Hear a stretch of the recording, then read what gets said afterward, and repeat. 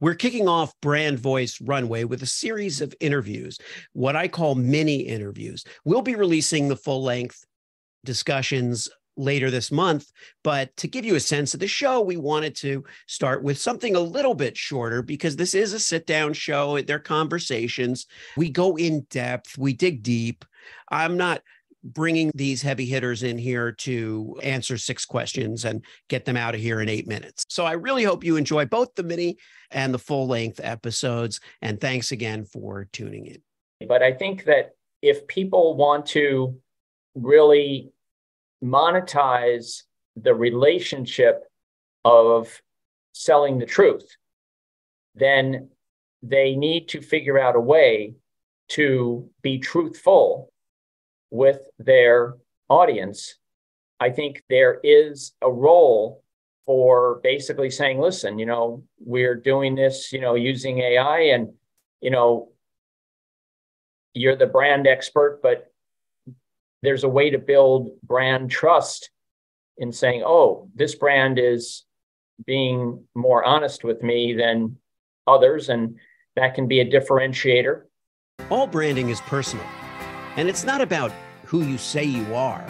It's about who you are and how you say it. I'm Hirsch Repu, copywriter, comedian, and brand voice expert. I've helped hundreds of companies fine-tune their messaging, and now I'm sitting down with some of the most ambitious and imaginative founders around who share their 7-figure and 8-figure stories and next-figure goals. Let's hit the Brand Voice Runway.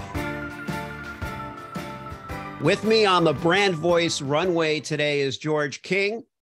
George is an experienced executive and advisor in organizational strategy and a professor in the University of New Haven College of Business. Mr. King is vice chairman and chief investment officer of Fiducia Investors and vice chair of IP Famba, F-A-M-B-A, a sports tech company. I could go on, and I could go into his education. I could go into his many, many accomplishments. I encourage you to read the show notes and get a full picture if you're not already familiar with George. Welcome, George, to the Brand Voice Runway. Thank you, Hirsch. And I think that's what LinkedIn is for, is to provide all those details for all of us. Yeah. Yeah, that's right. It's supposed to save time. Well, let's start with this. With a lot of the deals and the wealth management and financial advising and other things that you've done, when you look at your personal brand, because you have companies and chairmanships and roles and boards and all kinds of stuff, but when you look at the whole picture of George King, what do you see? So the common denominator, Hirsch, is that both by intent and by circumstance, both, I have developed what I like to refer to as a multidimensional mindset, backed up by multidimensional experience. And the way I summarize that, what I see is an approach that I refer to as taking a 360-degree approach to situations. So you see every angle in a way. Right. I don't overstate that I can see every element of every angle, but I do consciously go about analyzing a situation from as close to a 360-degree perspective as I can. And by that, to make it more concrete, leveraging for example, the part of my expertise that relates to legal, and then the financial markets, and then corporate governance, and technology, and organizational evolution over time. So I try to look at situations that way. And I find that tends to give me a different kind of value add than my clients and my friends are able to find elsewhere. Yeah, that does make sense. Is there a favorite area of yours? I would say that the theme of finance and financial markets really was my favorite area for the first 15 years of my career. I was working at a Wall Street law firm, and then at a major Wall Street law firm, and then a major Wall Street investment bank, and then a spin out from that investment bank, and then had my own financial advisory firm. So it was really capital markets as the catalyst for getting things done. building projects, building companies, building value, et cetera. And then around the time of the telecom deregulation, I was fortunate enough through networking, referrals, et cetera, to be invited to be part of one of the early fiber optic telecom companies. And that really triggered my second passion in business, which is the whole area of technology. So I would say both finance and technology are two threads that have been consistent for many, many years. And the ability to combine those whenever that comes up, that is particularly exciting. So finance and technology, or technology and finance, whichever way you want to look at it. Well, to think of it that way, what doesn't really thrive without the other. Right. Technology, research, our survival, both are existential, whether we want to admit it or not. We're exploring so many different areas of research, but without funding, that research doesn't happen. It just doesn't happen. It's not the way the world works. Right. And even though I started out on the financial, the deep dive in the financial side, and then added technology later, I've come to realize over time that the evolutions and innovations in the technology space are really core to how value is preserved, grown, created, disrupted, all of the above, right?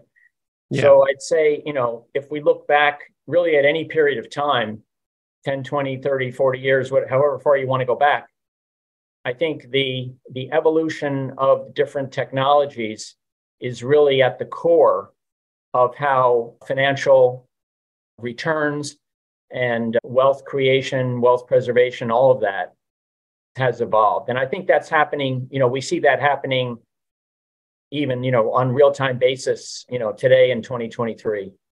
Yeah. And now you mentioned to me, George, in our correspondence that you share my emphasis on selling the truth. I use that phrase a lot. That's the title of my upcoming book, is Selling the Truth. How do you come to view that phrase, selling the truth? Right. So I think, Hirsch, you would have done very well starting out in the financial area, because in both the legal side and the investment banking side, and investment banking really is raising capital, right? It's selling, raising capital from people. There's a legal requirement to sell the truth. And in the financial markets, that goes, in the United States, we have the rule about full disclosure of what's important. The word is material, but, full disclosure of what's important, and not to omit anything that would be material to an investment decision.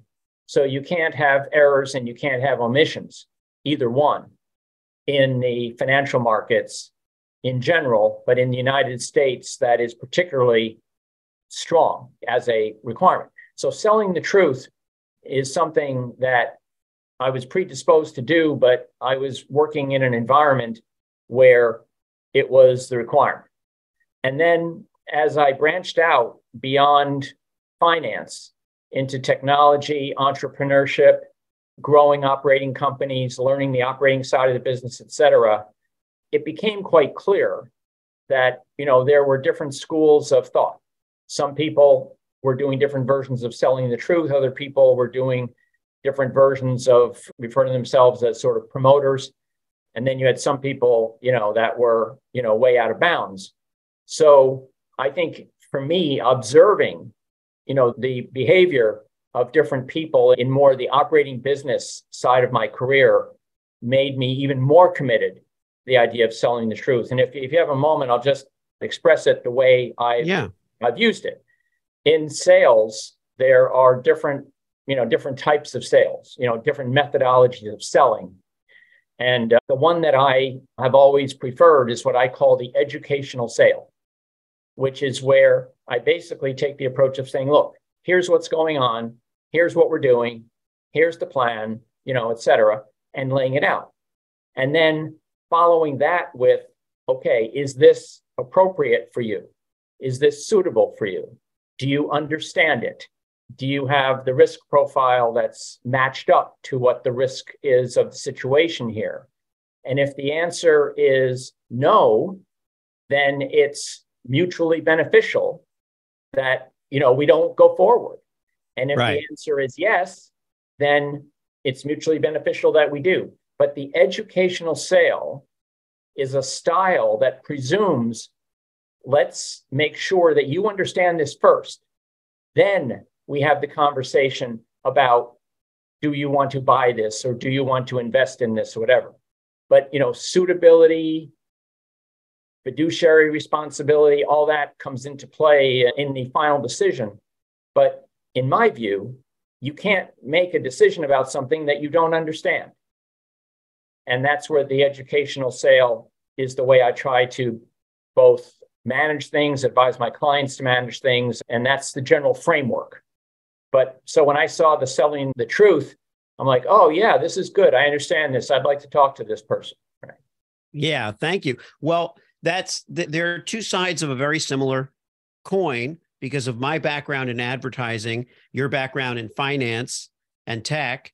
And where we're coming from is really the same thing, which is one of my podcasts is called Truth Tastes Funny, which is much more general and about, kind of swallowing that bitter pill of truth and using humor to help it go down. Right. But the principles are the same. We have to swallow that truth. We have to take that medicine before we can make a decision, before we can make an informed decision. And where I think you and I shake out is if we can serve the purpose of edifying the prospective, client or colleague, if we can help them digest and process reality, then we're all going to be served in the end. And the end result isn't the sale, isn't the outcome that favors us. It's the end result. The goal is really that we've been a resource. We've been able to be a resource. Maybe we brought them an amazing deal.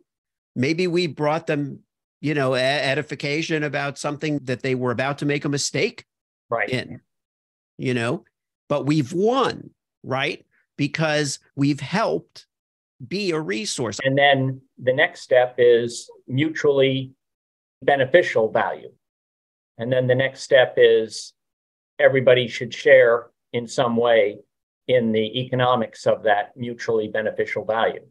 But if you start out from the proposition that, you want to use one of the words that you've used in some of your other conversations, if you want to create authentic value, then that value can then become mutual, become shared, and everybody can do well. I think one of the things that's fascinated me in looking into some of the things that you've done is there seems to be many situations where the brand value that you were helping to create was on a very large scale. Yeah. Streaming channels in the millions and podcasts ranked in the top 5 and all sorts of just amazing scale. And the fascinating thing for me is that the way my approach has evolved is that I was working for some very large firms in the early part of my career where the firm had the value, 150-year-old Wall Street law firm, top 25 in the world, Credit Suisse, one of the top investment banks in the world back then. And so the organization brought the brand to the table. And then as my career evolved, it started to be a situation where some of the companies were new and some of them got big and some of them didn't. But my whole approach started to be based very much on networking and referrals. So I think that over the years, I've built what I consider to be a personal brand. And the interesting thing from my perspective is, how a personal brand interacts with some of the principles of growing a bigger brand. I mean, most of the situations that I've been involved in have been situations where people said, oh, hey, George, can you do me a favor? I might have been working on a huge project finance project for an airport that was, rebuilding. And one of the people on the airport project said to me, hey, George, I'm working on this telecom company over here with one of my other projects. Could you spend a few minutes with these guys on the topic of finance? A year later, I was part of the founding group of what became one of the fastest growing fiber optic companies. But, how do you get from Wall Street and finance and project management into fiber optic when it's brand new? And it was because of the referral, right? And the recommendation based on really the principles of how I approach things, looking at things from a multi-dimensional point of view and being able to relate finance to people that had no financial background. And so I'm always fascinated by, trying to speak with people that are looking at things from a different point of view. And, I've always approached the brand of what I was doing based on what I think you and I both would call, personal branding through referrals and recommendations.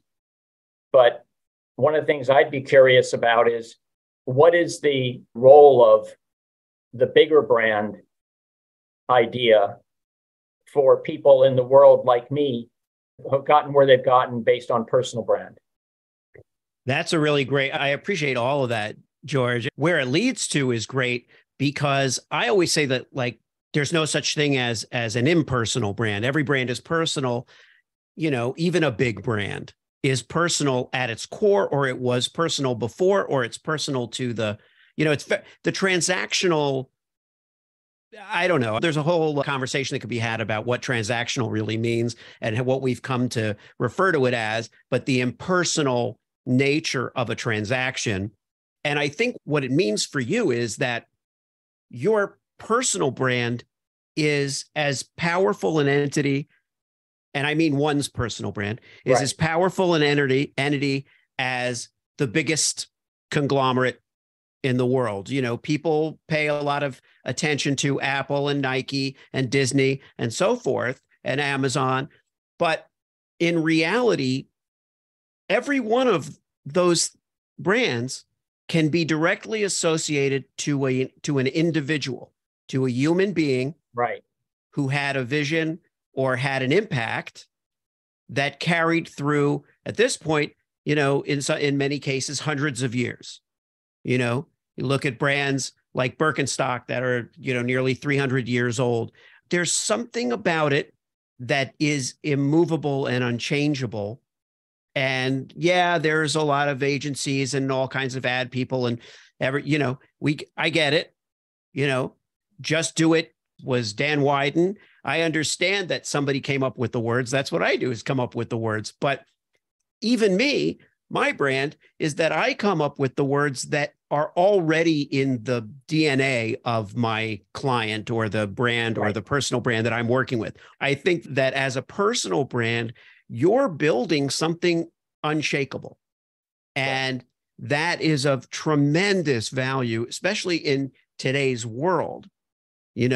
We're grasping for stability and for verisimilitude and trust in a world that seems to constantly be pulling it out from under us.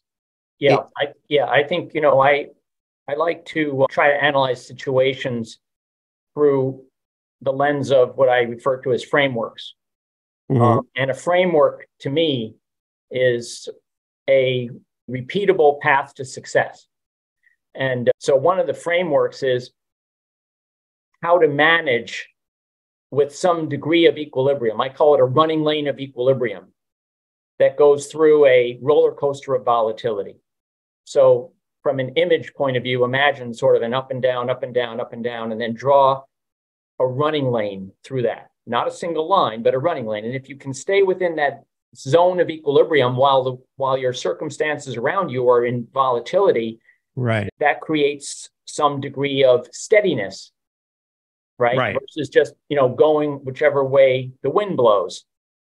And I think the consistent question, as I think about, what stays constant, is the two things that people want to know is, number one, who are you? And number two, what do you do?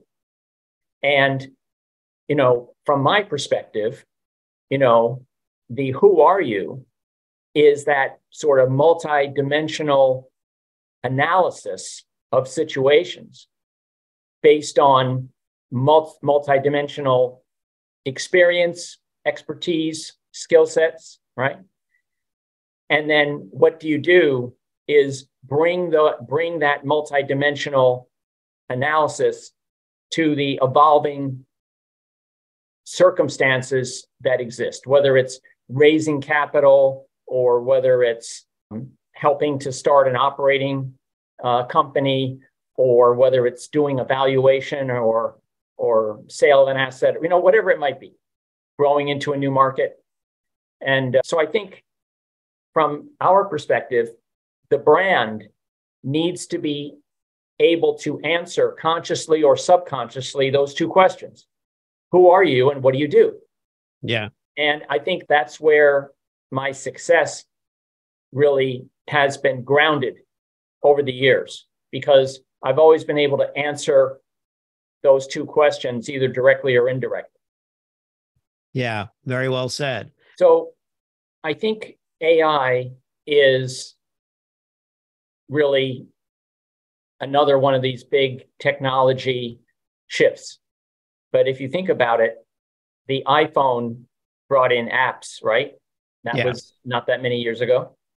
And then if you want to go back further, AOL back in 95 or whatever brought, the internet to individual people, even though the internet as a technology has been around for a lot longer than that on sort of an industrial and research level. So these massively powerful technology arrivals do take a long time, maybe not a long time is the right, they take several stair steps to get integrated into the whole technology landscape.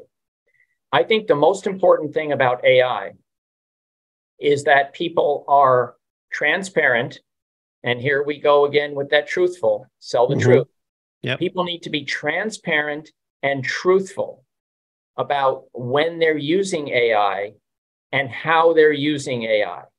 So I think if companies, if brands communicate to the recipient of the message, hey, in some way, and I don't know quite how to do it. I don't know if it's a footnote or, some sort of a little notice thing on the bottom, that, this communication is a blend between AI and human.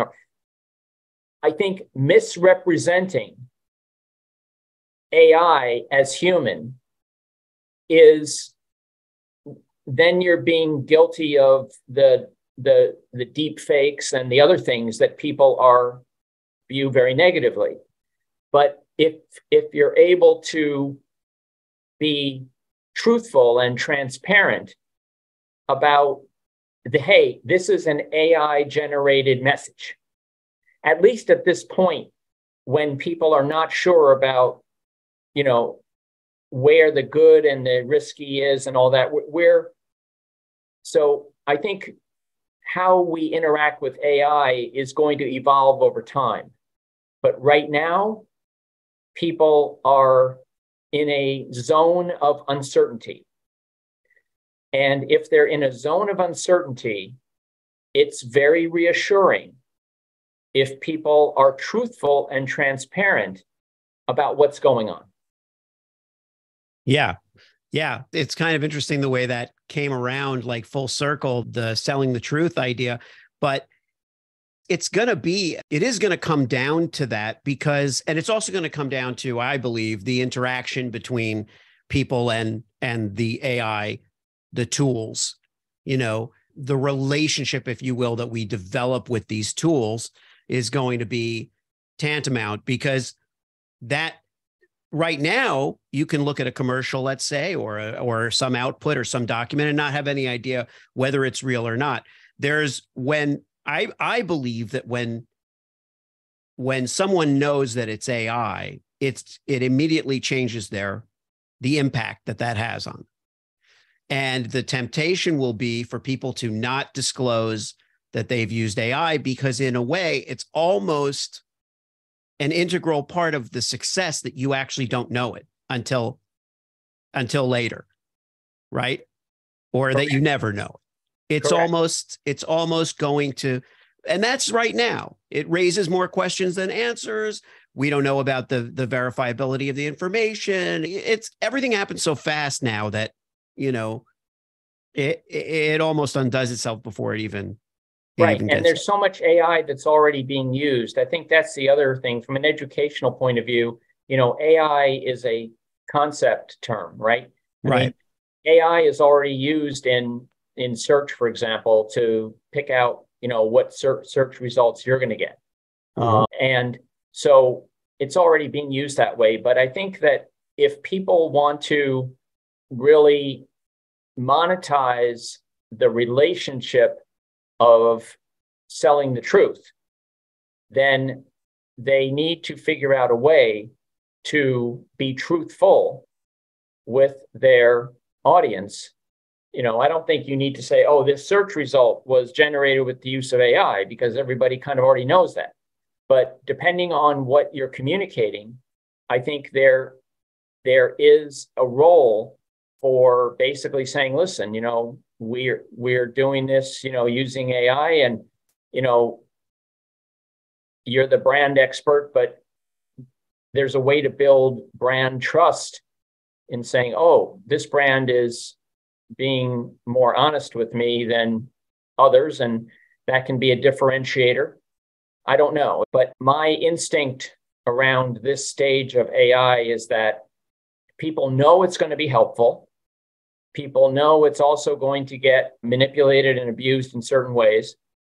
And so I think people are going to be more relaxed about AI in certain situations, but in situations where it matters, things relating to their money, their privacy, things like that, I think it's going to be important to somehow communicate to them that they're dealing with a truthful vendor or truthful service provider in some way. And then the other thing is, it's going to be fascinating to see which companies try to go sort of all in on AI and which organizations have a opt out for the human, Yeah. Like in so many of these automated response things, if you hit 0 or £, whatever, you can bounce out sometimes to a human. To an operator. Yeah. That's my favorite thing, is to hit the 0 enough times. Yes. And try to get to a person. Right. Right. But so I think it's going to be interesting to see which organizations continue to invest in that human element of the relationship with their people. So, but I think that AI is, to me, the real opportunity is to figure out how to be ahead of the curve versus your competition on the topic of trust from your employees, your clients, your vendors, whatever it might be. And the user experience is what creates outcomes. Yeah. And the outcome that someone's seeking to create might be to neutralize mental health and wellness concerns.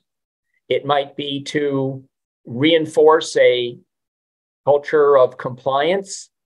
It might be to reinforce a culture of customer service. It might be to educate the organization about what we're doing on the topic of AI. I mean, there's just it's an unlimited potential, but I think that it keeps coming back to the strategic management of the organization. And because if organizations are focusing on tasks without having a context or a foundation of strategy, then they're going to be fragmented in what they're doing, and it's going to be hit or miss, and it's going to be wasteful in resources because, one of the things that I always caution people on when they say, oh, we're going to start a blog or whatever, be really careful about starting a content strategy. Yeah. Because a content strategy has to be maintained, and that's a lot of work. And if you if you're not going to really, support it, don't start it unless you've got the ability, to support and sustain it. So, but, one of the reasons why I wanted to chat with you was that, I think your approach to brand as value creation is much bigger of an idea than just, the traditional view of, well, what does brand do? Right. Brand is part of PR and getting the word out and all that sort of thing. But, I think there's an opportunity because people, 95% of people have an idea of what is a brand. Mm-hmm. And even if it's more narrow than what you see the potential to be of what a brand can do, it gives you a starting point. You're not creating this brand new word they've never heard of and saying, oh, you should be putting resources toward, Jupiter. Well, Right. What is Jupiter? No, you should be putting resources toward a brand. And let me tell you why. Because, modern branding, at least the way Hirsch are doing it, is value creation through branding. Yeah. And, that's really specific, and that's going to get people's attention. And they're going to say, well, tell me what you mean by that. Yeah. Wow. I love that. I love that, George. I mean, look, the previous part, that piece about the kind of integrity of the internal communications and what you're saying within your company, the various means of branding within the brand, the brand actually meaning something in terms of its spine versus it being a purely external, how does it manifest itself in your organization, some of these ideas? Correct. And one of the challenges that you could pose in a conversation is if someone's going to work with you, if an organization is going to work with you, they have to buy into your, selling the truth Mm-hmm. value system, right? Because that's honest and sustainable and successful. But how can you externally sell the truth if internally you don't have that spine or that foundation in place? Yeah. Now, that doesn't mean that you're going to put the external branding on hold for 6 months while you work on the internal brand. But if you're going to review the brand in terms of what can it do for the organization externally, then it seems to me you should also be looking at what can you do for the brand internally in order to create consistency. Because one of the hallmarks of customer service is that if you talk to 5 people, you get the same answer all 5 times. Yeah. Right. And, people can say, well, I don't really know how to go about doing this. And then I would come back with a strategic framework that says, well, one of the hallmarks of strategic management since 2019 has been the evolution from shareholder management to stakeholder management, where shareholder management was that what is the purpose of the corporation? To create a return for the shareholders. And that's what Milton Friedman said 50 years ago, and that was the way it was. And then in 2019, the Business Roundtable, right, led by CEOs who represented about 40% of the market cap of the publicly traded markets in the US, 144 of them put out a short resolution that said, first time in 50 years, we're updating the purpose of the corporation. And they said the purpose of the corporation is stakeholder, right? So it became stakeholder capitalism, and there's 5 stakeholders: customers, vendors, employees, community, and shareholders. So now shareholders are 1 of 5 instead of 1 of 1. Right. So is it shareholder purpose or stakeholder purpose? But the latest flashpoint is all this stuff around ESG, right? The environmental social governance, right? Mm-hmm. And that both extremes try to politicize that. One side says, well, ESG is, going to be all about, sort of, radical environmentalism, the elimination of fossil fuel, all this stuff. And the same on the social side.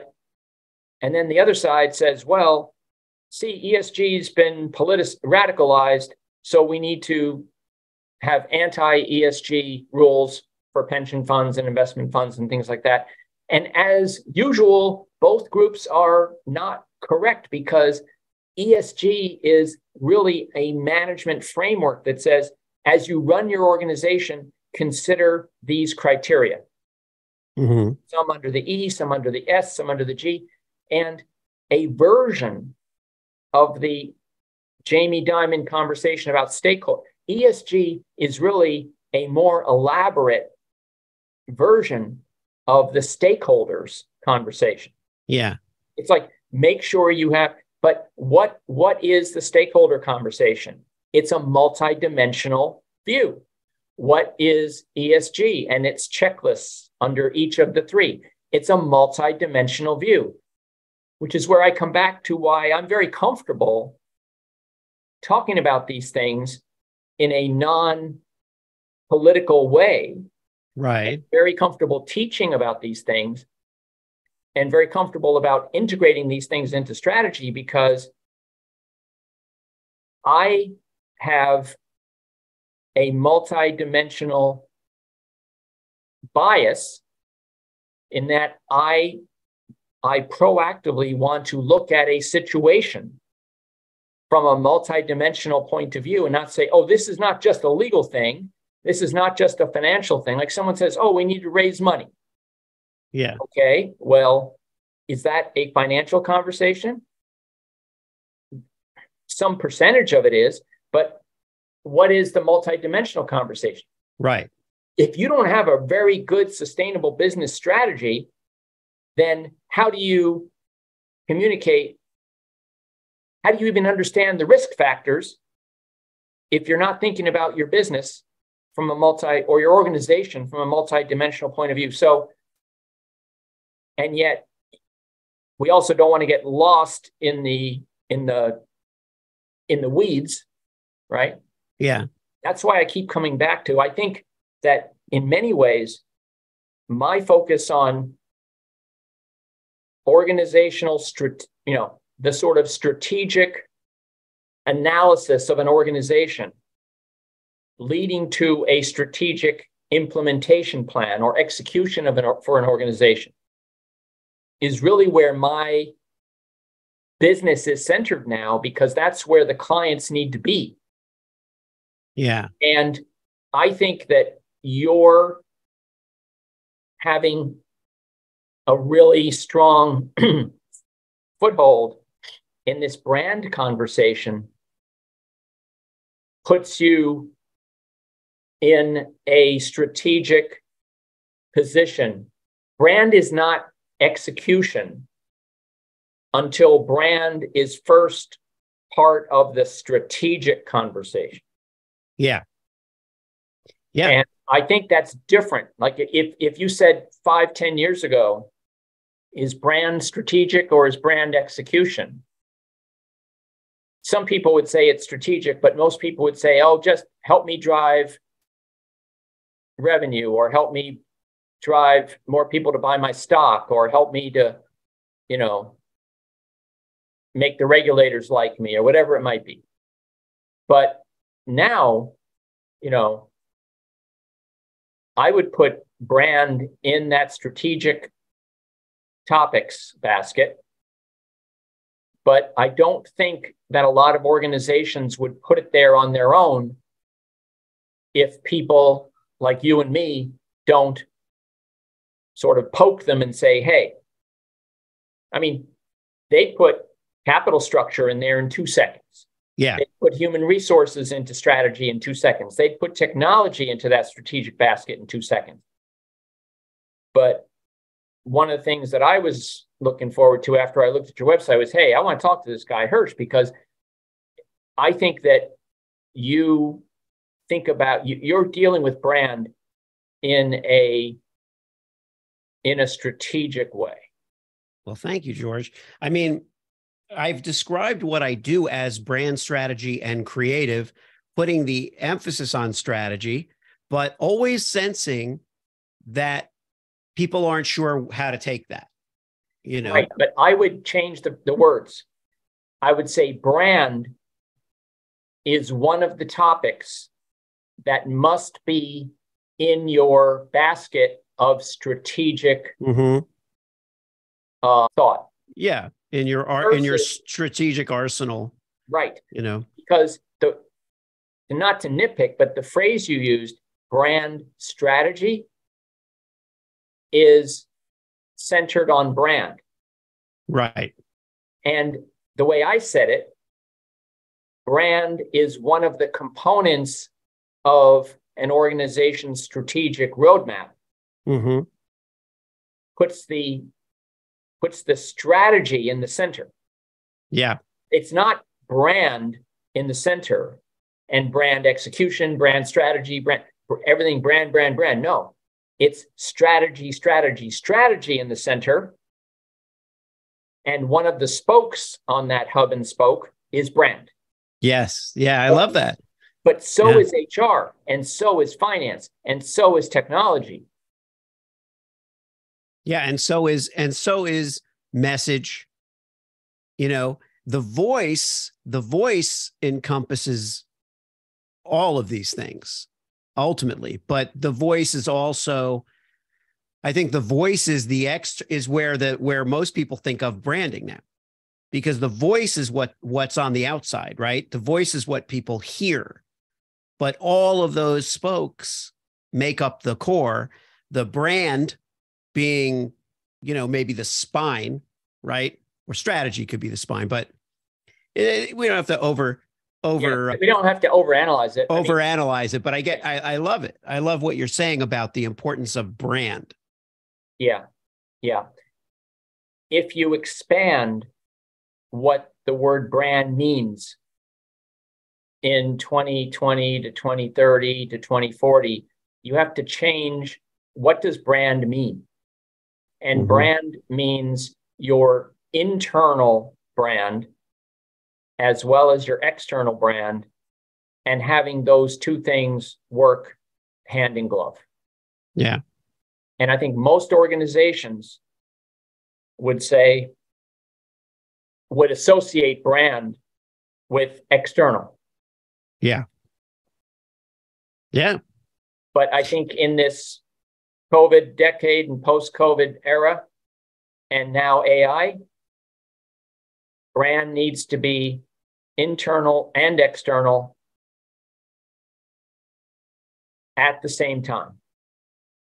It doesn't mean that you do the same thing with your internal brand campaigns as you do with your external brand campaigns. But if you're a organization of any meaningful scale and you do not have an internal brand strategy, then I think you're missing out on part of what is required to be successful. Yeah, that's a really powerful way of putting it.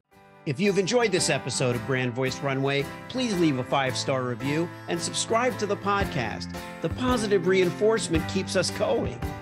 Who am I kidding? Founders like us keep going regardless. Thanks so much for listening, and make tomorrow greater than today.